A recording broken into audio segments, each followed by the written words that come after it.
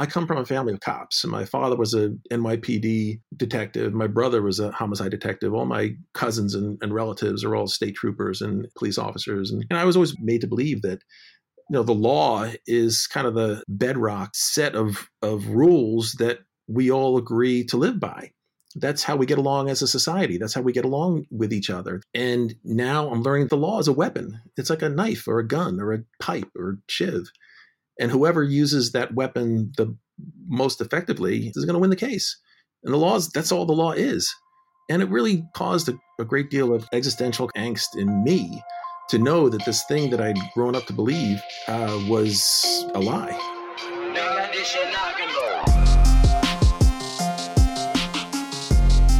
Welcome to the 7th episode of Doctors and Litigation, The L Word, a podcast for physicians where you'll hear the truth about medical malpractice litigation and its impact on our lives.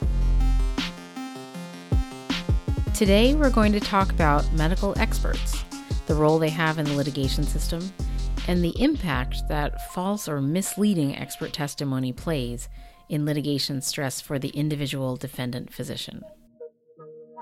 You heard a little bit about it in episode 3 with Dr. V's story. When I read his testimony, it literally made me want to vomit. Just the hyperbole that he spoke with was nauseating, and I had to stop multiple times while reading this testimony, basically just dropping F-bombs at the words that he was using.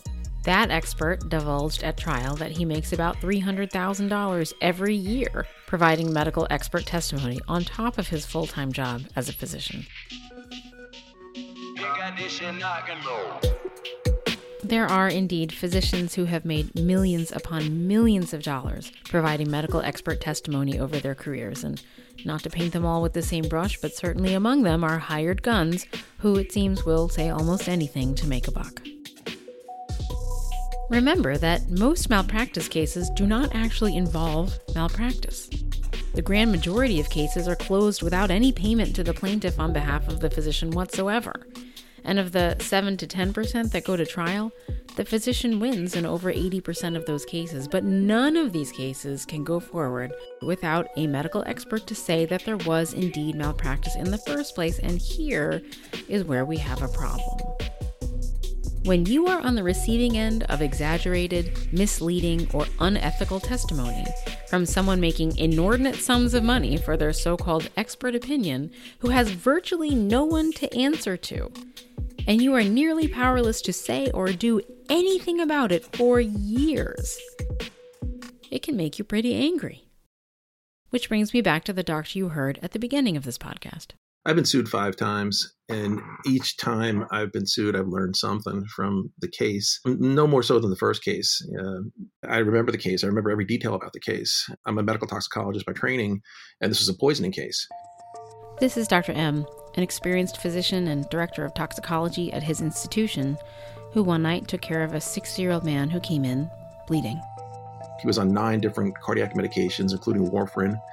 He went to a dentist to have some scaling and deep cleaning done, and the dentist put him on erythromycin as an antibiotic.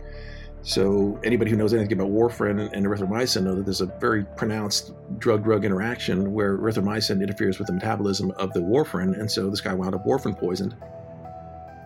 He started bleeding at home until the point where he collapsed.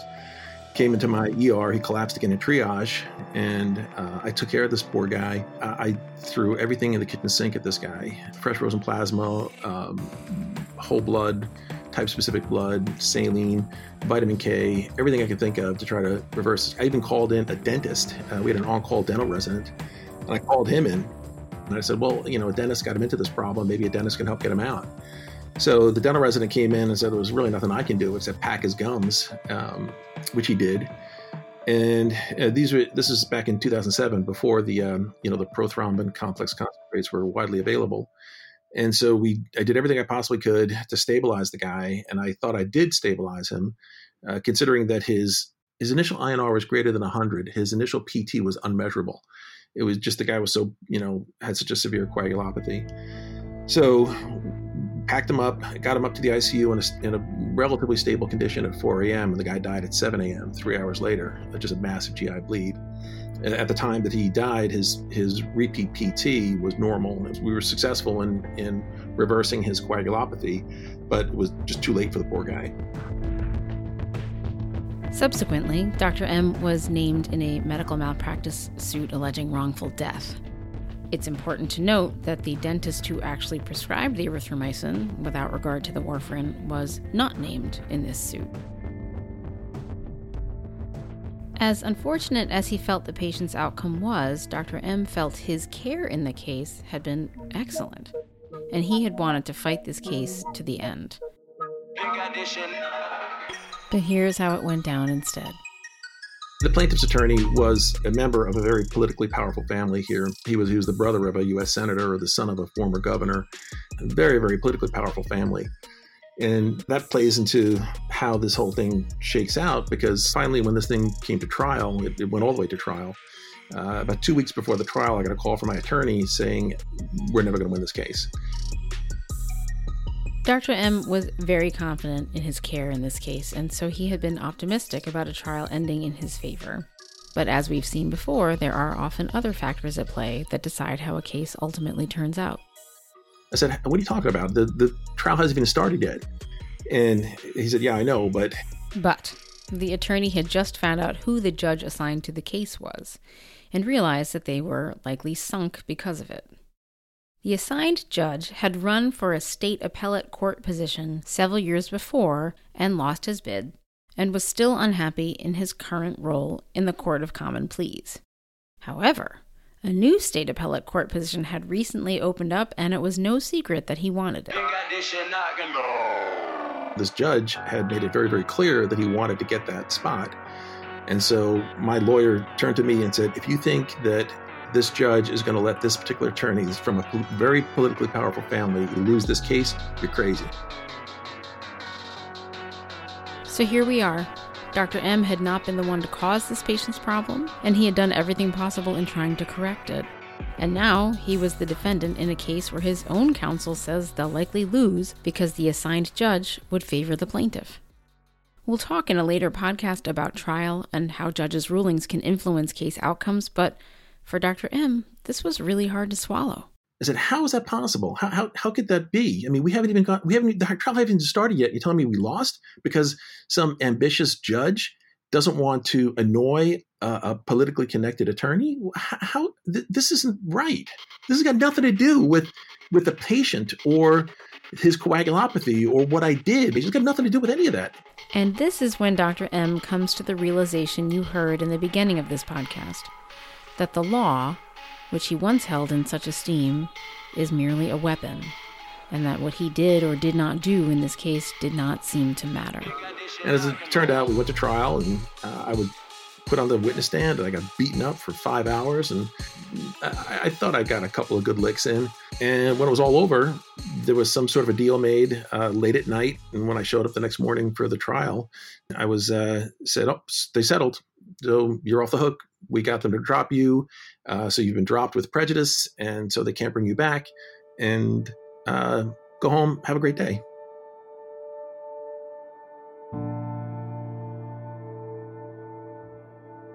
As it turns out, though, Dr. M did not go home and have a great day. I spent the several days after the trial, we have a little sunroom just off our kitchen, and I had decided to try to redo the floor, and so I literally spent 3 days just laying down tile, pulling it up again, laying it down, pulling it up, laying it down, pulling it up for 3 days and 3 nights.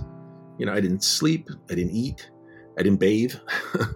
I just spent 3 days and 3 nights just laying tile and grout, and then just saying, no, it's not right, it's not perfect. And I pulled it up, and until finally my wife saw what was happening and said, I got to get you out of here. And so she rented a beach house and took me and the kids and out to the beach, and just to get away from it all. And we spent a week at the beach, and it was the best thing she could have done, because by the time I got back, at least I was able to, begin to interact with them again.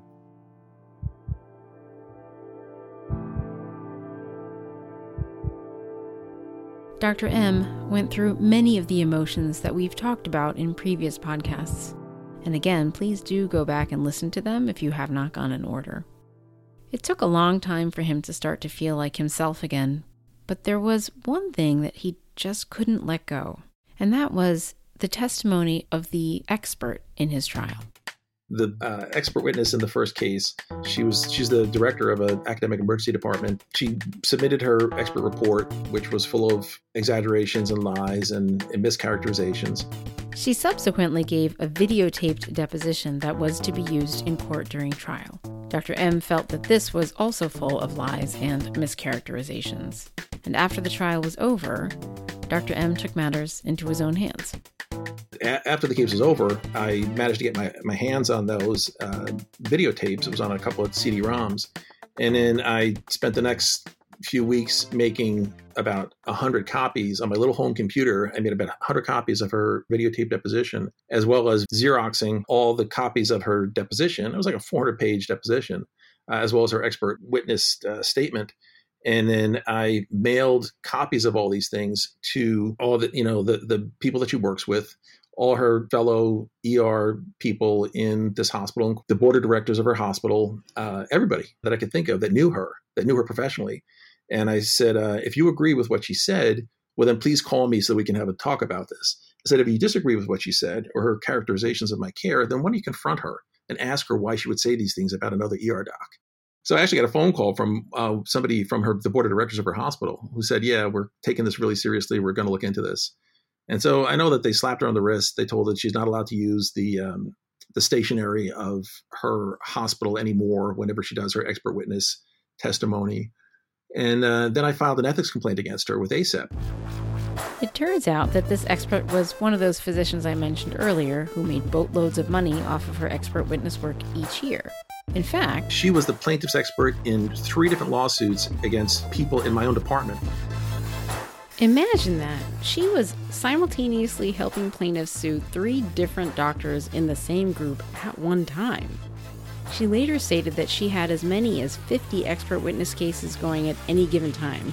And though that's not breaking any laws or ethical codes, when her testimony was finally submitted to the American College of Emergency Physicians for review, it was found to be unethical, misleading testimony. And forgive me if I say it's hard to believe that it was just in this one case that her testimony was egregious. In fact, eventually, due to more than one complaint and additional findings of ethics violations, she was suspended from the professional organization. And this matters. That's important because that gets reported to the National Practitioner Database. It put a pretty effective dent in her ability to do this anymore. I know that the lawyer that had hired her, he no longer uses her because of this. However, there's nothing keeping her out of the game. Maybe once a year I get a phone call from a lawyer somewhere in the country that she's trying to get back into the business. So, as you'll hear again, there are often no restrictions on physicians who can testify as experts, which is frankly maddening. There should be. But I'm not necessarily advocating for exactly Dr. M's strategy. In his own words, it became fairly consuming. Came really, really close to taking out a billboard above her hospital and printing I'm a little nuts, you know. A lot of physicians also have concerns about winding up a defendant again in a civil suit for libel or what's called tortious interference with contractual relations. In other words, getting in the way of someone's business contracts. And after all, as we've established, anyone can sue for pretty much anything. But there really is something about this particular brand of betrayal of these unethical witnesses that generates very significant anger in defendant physicians who have been wronged. You know, I think the hardest thing was not being able to interject and, not being able to yell out when I felt that their expert was blatantly misrepresenting standard of care. And you have to sort of fight those emotions. And there's so much to unpack here that I'm actually dividing this topic of expert witnesses into 2 podcasts. So in part 1 today, we're going to talk about the role of medical experts and why they are necessary in our current system, but also how they are one of the largest drivers of unfounded litigation in the United States. We'll talk about the ethics of malpractice expert work and how most physicians in this arena have no training whatsoever in best practices for that role, no certification, no oversight, and often no consequences when they knowingly provide false or misleading testimony. Even physicians who outright lie, who perjure themselves, may only get a slap on the wrist, even if the defendant physician goes through all sorts of hoops to call them out on it. That expert will still walk away with thousands upon thousands of dollars from any one given case. We'll talk about why the feeling of being betrayed by a fellow physician who fuels cases with false testimony is so particularly painful, and what the consequences of that pain and rage can be if not properly managed. And in both this podcast and the next, we're going to hear from physicians who have walked both sides as defendant and expert and how they set their mindset in order to provide ethical, fair testimony for both defense and plaintiff's attorneys. In our next podcast, I'm finally going to talk about my own case and the role that unethical expert witness testimony played in fueling my own decisions to start this project. And we'll hear from additional experts about the best ways to go about seeking justice if you feel you've been wronged by medical expert testimony. So let's get to work. This would be a good time to talk about why we really do need expert witnesses in our current system. It is absolutely true, as I have said before on this podcast, that some plaintiffs have truly been harmed by medical negligence and medical error, and they should have restitution. I am actually quite familiar with the pain of having a family member who was the recipient of substandard medical care. I know what it feels like to want to sue someone. And so does this physician, Dr. E, who was the plaintiff, in a case against a neurosurgeon. Now, I'm not going to go into all of the details of this case, but it's painful to listen to, and definitely a reminder that there are patients, even physician patients, with justified grievances. Dr. E was harmed by a neurosurgeon, who it also turns out was committing fraud, but that's beside the point. And Dr. E spoke with me about why ethical medical experts are so important. Really, there's two sides of a malpractice trial, and we really don't take the time to look at the other side. Someone on the other side feels that they have been injured. They feel that the physician was the cause of their injury, and they just want to be whole. And he needed an ethical expert who was able to testify for the plaintiff's attorney. The plaintiff's attorney relies on medical experts to say whether or not a case has merit. You have this innate hatred towards malpractice lawyers. You feel that they may do some unethical things. And now I found myself in a position where I actually needed a malpractice lawyer. So I had this mix of emotion. Yes, I need him. I hate him. And I had all these strange feelings that it took me, a very long time to get over. We tend to blame malpractice attorneys for what they do, but we have to understand a malpractice attorney cannot work and go through trial independently of an expert witness. A lot of these malpractice trials go through because the plaintiff or the defendant finds a expert witness who's also a physician. When a case does have merit, it's very important for there to be unbiased physician experts who will testify on behalf of patients who have been harmed. It's an important part of our system. Now, they may shop around a bit, but if they couldn't find an expert that agreed that there was malpractice, the case couldn't go forward. Unfortunately, even in cases without merit, they can usually find someone.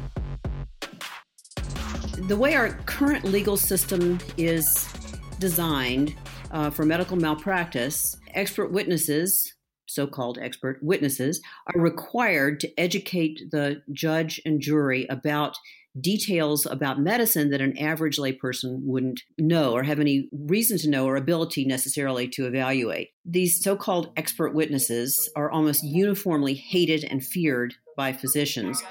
And this is both because we know from even looking at their CVs and their online presence that many of them really are not experts. They're doctors who can't do anything else because they've been fired or because they're retired or no longer are practicing and need a source of income or whatever. That's Louise Andrew, MD, JD, whom you've heard from in previous podcasts. And I'll remind you that she is a founder of the Coalition and Center for Ethical Medical Testimony. She spoke to me about why being on the receiving end of unethical or misleading testimony is so very painful. They are ostensibly our colleagues. They are people that we, may have learned from. My first expert witness experience was with one of the faculty in my own program, acting as an expert witness on behalf of the plaintiff against one of my classmates in the residency who had done nothing wrong. Imagine that. Now, you'd think that that would be a really isolated incident, but this is a dirty business. And this person was, what sometimes are called a test-a-liar. Or worse. But he's not the only one by any means. So because of the betrayal factor, many defendant physicians place the blame for malpractice existing solely on expert witnesses. The anger at the betrayal and at the parasite factor. I mean, these physicians are making bank off of misrepresenting medicine, cashing in giant checks while they cause you years of pain and anguish. It's a pretty human thing to let this eat at you. And this can become all-consuming, even dangerously so. A doctor who is under siege from a case has a very strong compulsion to intellectually disempower that expert.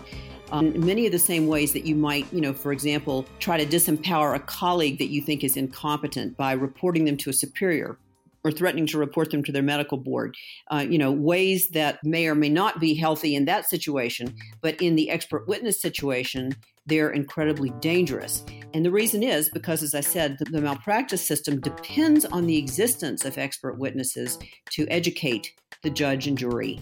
And if they are not available and willing to serve, then there could be no malpractice system, which from the standpoint of lawyers and judges would not be a good thing. So the law builds in incredible protections for expert witnesses. They're almost unassailable. It's almost impossible to get back at them. But if you don't know that, and if you're hit by a very dishonest one who is ruining your life by, helping a case to be brought against you that looks like it might be successful, there's an impulse to do whatever you can to get back at them. Now, we're not violent people. But we're not necessarily going to turn the other cheek either. But that desire for retribution can lead to really unwanted consequences. We'll talk in the next podcast about avenues that you might consider safely pursuing, but I want to make the point very early that you absolutely cannot start any of these proceedings at all until your case is 100% completed. And yes, that means most likely waiting years and years for justice, but that is how it has to be because of these protections for witnesses. The frustration physicians feel in this situation compounds all the other negative emotions that we talked about in previous podcasts, contributing greatly to litigation stress and malpractice stress syndrome. The coping strategies and support resources that we talked about in episode 4 are crucial. It is critical that you anticipate these emotions and manage them while understanding the legal constraints that you are under at this time. We have seen very unfortunate cases where physicians try to take matters into their own hands during a case. Here is one such tragic case. And a warning up front, it ends in physician suicide.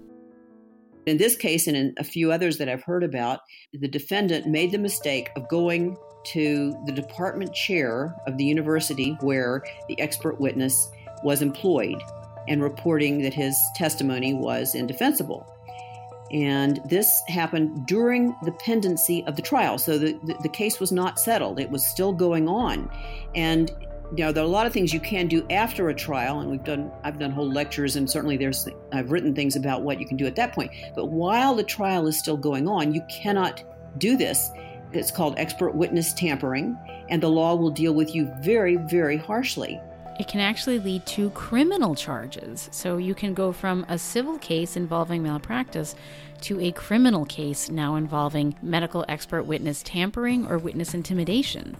And in this particular case, when the expert witness reported to the court, to the judge, that his employer had been informed about this and that was a form of expert witness tampering, the judge basically said, okay, you defendant, your confidential communications with your own lawyer are now wide open, and therefore there's no way that you're going to defend this case, so you might as well just settle.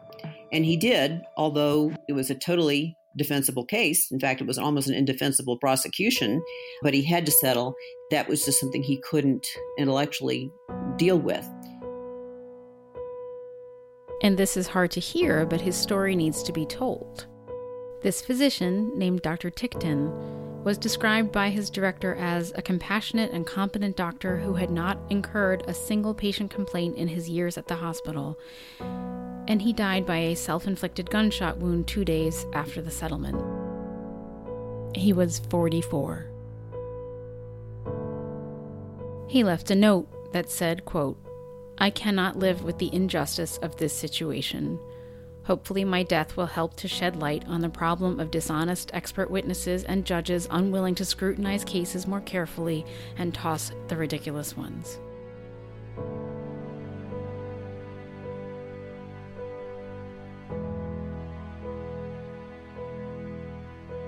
Our system, as it's currently structured, cannot operate without medical experts.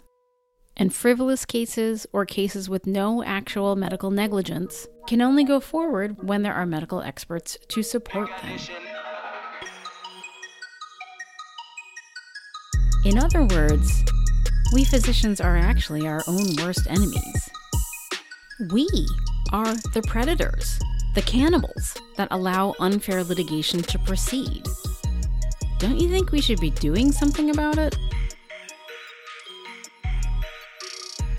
Let's start with this. What does it take to be an ethical medical expert?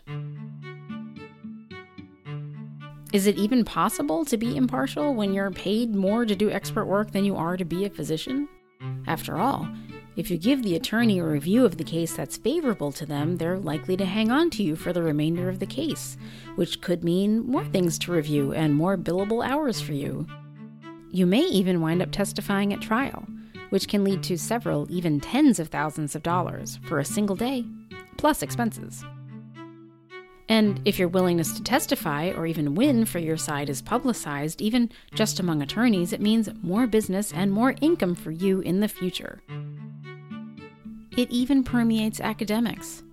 There's no duty to report expert witness income. There's no Sunshine Act for taking money to testify. Let's face it, you have virtually no idea which of your colleagues is doing expert work.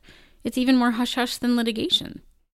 So it's become apparent that some experts who regularly testify in certain subject areas, let's say stroke for instance, also publish low-bar online articles or op-eds or tweet on social media with overly emphatic statements and non-evidence-based opinions that they can then refer to in future testimony as their quote-unquote unbiased opinion. It legitimizes their exaggerated testimony. It fuels them being hired again. It helps attorneys find them. It taints everything. But seriously, in this setting, blinded by dollar signs at almost no risk if you just phrase your over-exaggerated opinions just so, as they actually teach you to do in some expert witness training conferences. In this setting, how can you be impartial? How can you stay morally and ethically centered? A 2009 paper by B. Sunny Bal, MD, MBA, in the Journal of Clinical Orthopedics and Related Research, entitled The Expert Witness in Medical Malpractice Litigation, summarizes some of these quandaries. He cites one survey of orthopedists that revealed that 75% believed expert witness testimony contributed to an increase in medical malpractice litigation, and at the same time, 58% had testified as experts in medical malpractice cases. He also notes literature that even among physicians trying to do their very best to be impartial, there's a great deal of variation in hindsight review of cases. Physicians usually don't have any rubric or standardized criteria on which to base their opinions, and even in structured chart reviews with practice guidelines, there's poor agreement among physicians as to whether or not there was any fault on the part of the physician. And that's among physicians trying to be ethical and impartial. Now imagine getting paid tens of thousands of dollars by one side. It doesn't take a genius to think about what might happen there, even to an initially well-intentioned physician. Now add to that this large pool of testaliers, as Dr. Andrew called them, this vast trove of hired guns that advertise their services on websites, or that plaintiffs' attorneys keep in databases for hire. And we can virtually guarantee that there will be a well-paid physician expert for any case, all too happy to cash a check without any regard to what their testimony does to defendant physicians. Both plaintiffs and defense organizations maintain registries and collections of expert witness testimony. And that physician expert doesn't even need to be an actual expert. I thought it was ironic that the main expert witness was someone who didn't even have as much experience as I did, I felt. In some states, such as Rhode Island, where I live, you don't even need to practice in the same specialty as the defendant to opine on how they didn't meet the standard of care. For instance, in my first trial, a hematologist testified against me, an emergency physician. This hematologist from Yale actually claimed to be board certified, but it turned out he was not. And that happens more often than you would think. So I looked into this guy's background, and I read over his testimony, and he claimed that he was board certified in emergency medicine. So I contacted the American Board of Emergency Medicine, and lo and behold, he wasn't a diplomat. Clearly, some very unethical stuff. But let's get back to how to be an ethical witness. Most physician professional societies now have codes of ethics for physician experts. For instance, I'm a member of the American College of Emergency Physicians, and they have a code of ethics for medical expert testimony. However, even though experts often point to their membership or their work for ACEP on their CV as a sign of their fitness for duty as experts, many of them are unaware or simply willfully disregard these ethical standards.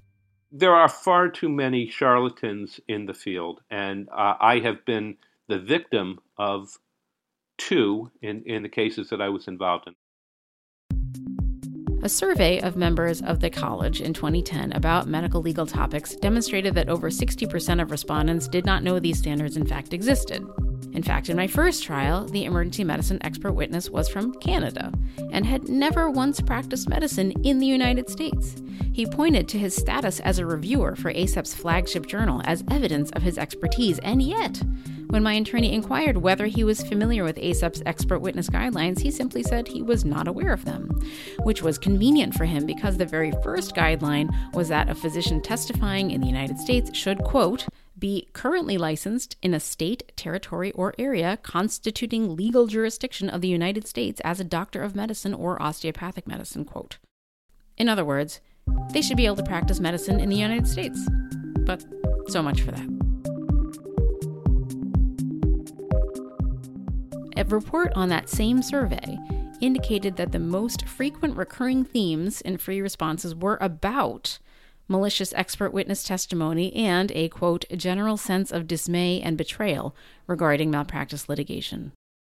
So we'll talk about this more in part 2 on medical experts, the next podcast, but many professional societies also have a way for members to bring grievances to them, to have questionable testimony evaluated, as we talked about in Dr. M's case. Professional society sanctions can lead to some consequences for the physician, such as private or public censure, temporary suspension from the professional organization, or possible permanent expulsion from it. Some societies will report suspension or expulsion to the National Practitioner Databank. A few state medical boards will consider licensure restrictions in extreme cases, but that's pretty rare. There is some degree of murkiness over whether state boards even have jurisdiction. Is giving expert testimony tantamount to practicing medicine? The answer to that has not yet been made clear. But in any case, there's no real oversight of testimony unless another physician brings up a grievance. And there's no real training or standardized impartial certification. There is a self-styled certifying body. It seems to be purely, monetarily based. So there is no formal training, except what little formal training there is, it seems to me, from what I've seen, mostly aimed at how to fool the court, not how to do it ethically, but how to fool the court, how to foolproof your testimony, et cetera, and largely is run by plaintiffs, though not exclusively. But most experts don't get trained in any specific way as to what they're supposed to do or how they can do it ethically.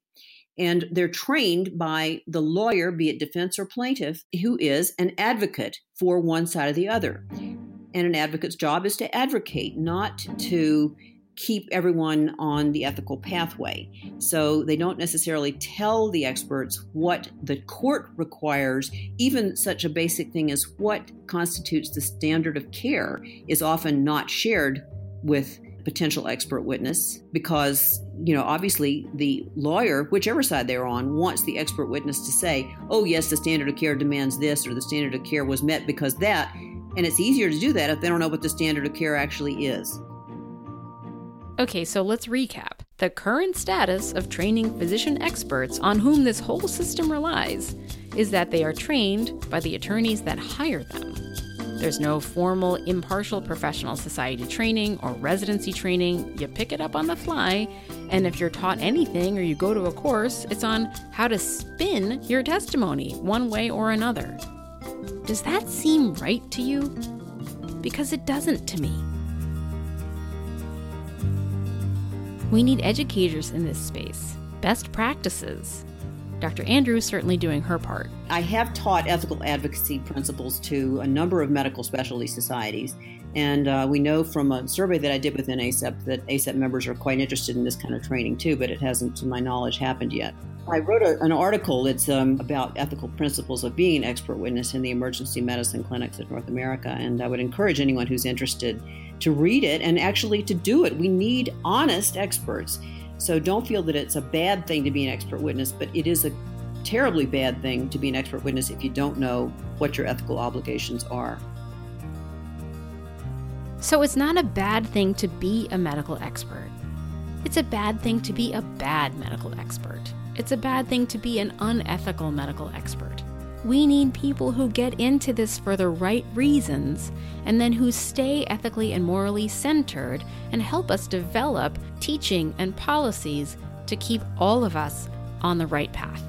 Those who serve as medical experts either went into the business because they realized it was very enormously profitable sometimes, or in my own case, I became interested when a lawyer called me. This is the lawyer representing my classmate who said, would you be an expert witness on his behalf, given that your faculty member is on the other side? And I said, heck yes. Tell me how to do it. In fact, many experts come into it because they had been defendants or witness to unfair litigation in the past and they want to do better. And physicians who have been defendants or plaintiffs have some hard-won wisdom to bring with them to the table. Here's Dr. L. You've heard his voice in previous podcasts. My feeling was that I had to put my head on the pillow at night, and if what I said wasn't the truth, then I would never be able to testify again. And here's Dr. E., who now also does medical expert review work. I would say, don't do it for the money.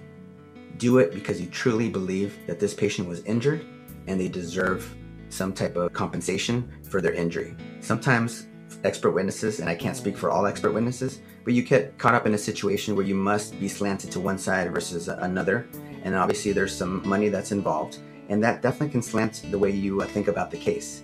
If you really truly believe that the case is valid, then you do it, but you don't do it for the money. Once you start doing it for the money, then that's when you get a lot of the ethical the issues that come up. You've got to guard yourself against the temptations of the money and also from letting the attorney on whatever side you're on dictate what the truth really is or what your testimony should be. It's your medical license, not theirs. It's your expertise, not theirs. You are not there to win a case. You are there to tell the truth. You have a bad result. That doesn't mean that there's malpractice. One of the most egregious cases that I remember getting from an attorney was somebody who came in with meningitis. Everything was done appropriately. The guy died the next day. So the attorney says to me, well, this is a bell ringer case for us. I said, no, it's not. People die even if everything appropriate was done. He said, but the guy died. I said, yes, people die. And then he didn't accept that as an answer from me. And then he sent me a report that allegedly I had written, and he just asked me to sign it. I said, I'm sorry, you don't have enough money to pay me to do that.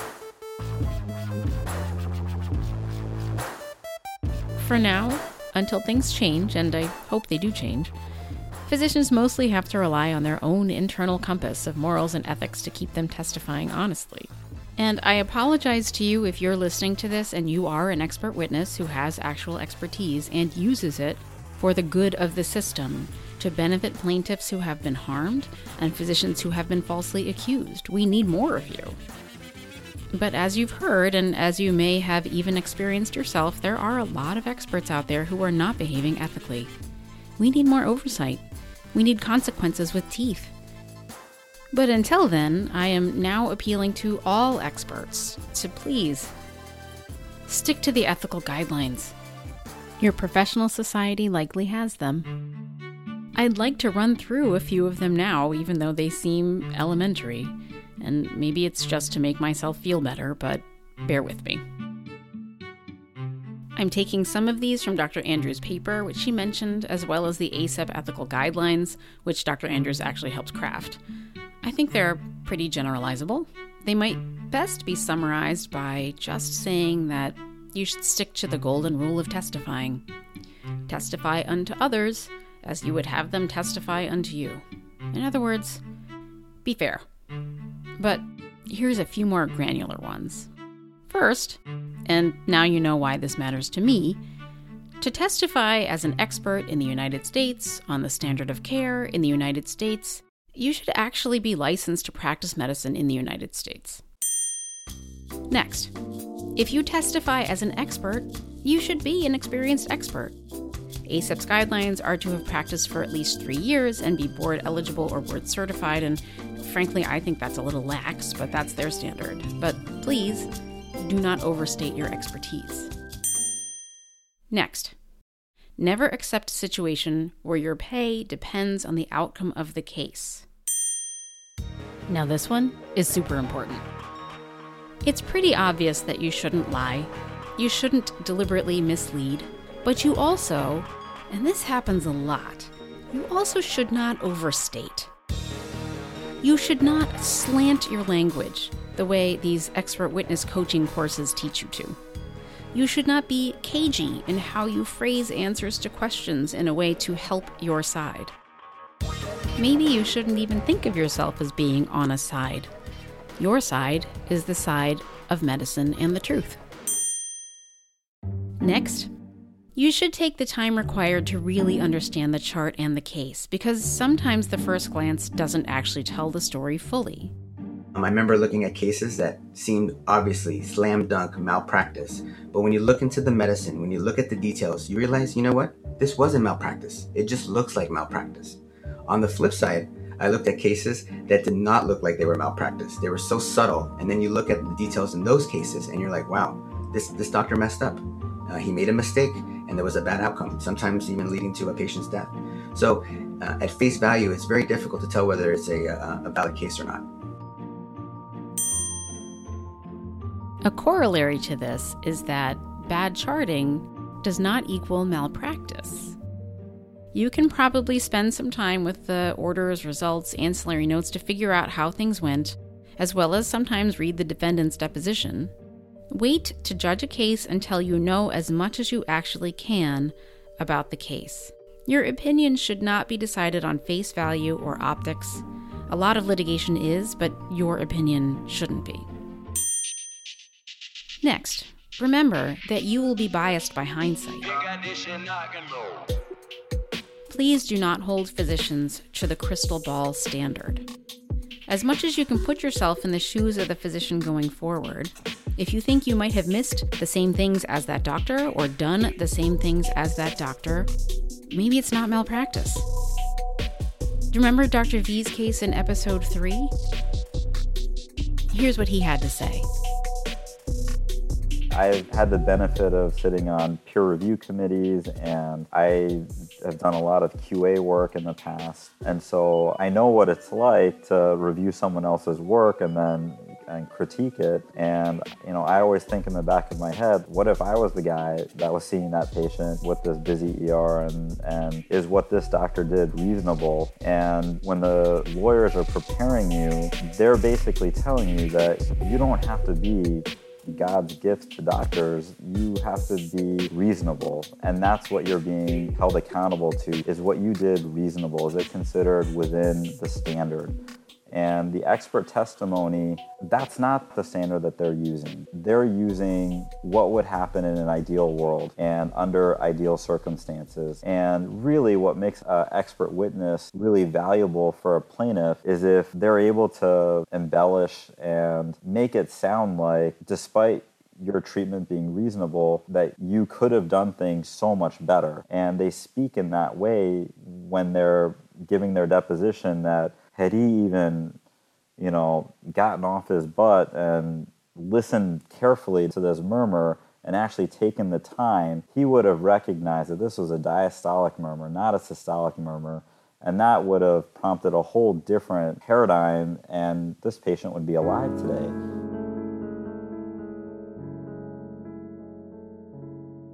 They don't acknowledge what's reasonable. They only point out what could have been done better. And they basically say that what could have been done better is the standard. Remember, the standard is reasonable, not perfect. Next, I know I said before that you shouldn't misrepresent things, but I want to say again, do not misrepresent a bad outcome or a malaccurrence as malpractice. They are not the same thing. Finally, and this is my add-on, don't blame systems problems on doctors. Blame the system. If it wasn't in the doctor's power to change the outcome, don't blame them. If they had no agency to make things better in this particular case, don't blame them. Just don't do it. Remember that your testimony has power, and that power has ripple effects. You should take it just as seriously as you take your oath to do no harm. We need medical experts. We need good ones for both sides. Plaintiffs who have been harmed need physicians to call out true malpractice when it occurs. But defendant physicians are human beings too, and they should not be preyed upon so that you can get a fat check. Your integrity should be worth more than that. And next month, we'll get to part 2 on medical experts. You're going to hear expert witness testimony from my own trial, and we'll talk to Dr. Andrew and other experts on what you can do once your case is completed to fight back against unethical or misleading testimony. And that reminds me, we're going to get back to the story of Dr. M, because guess what? He wasn't done yet. Until next time.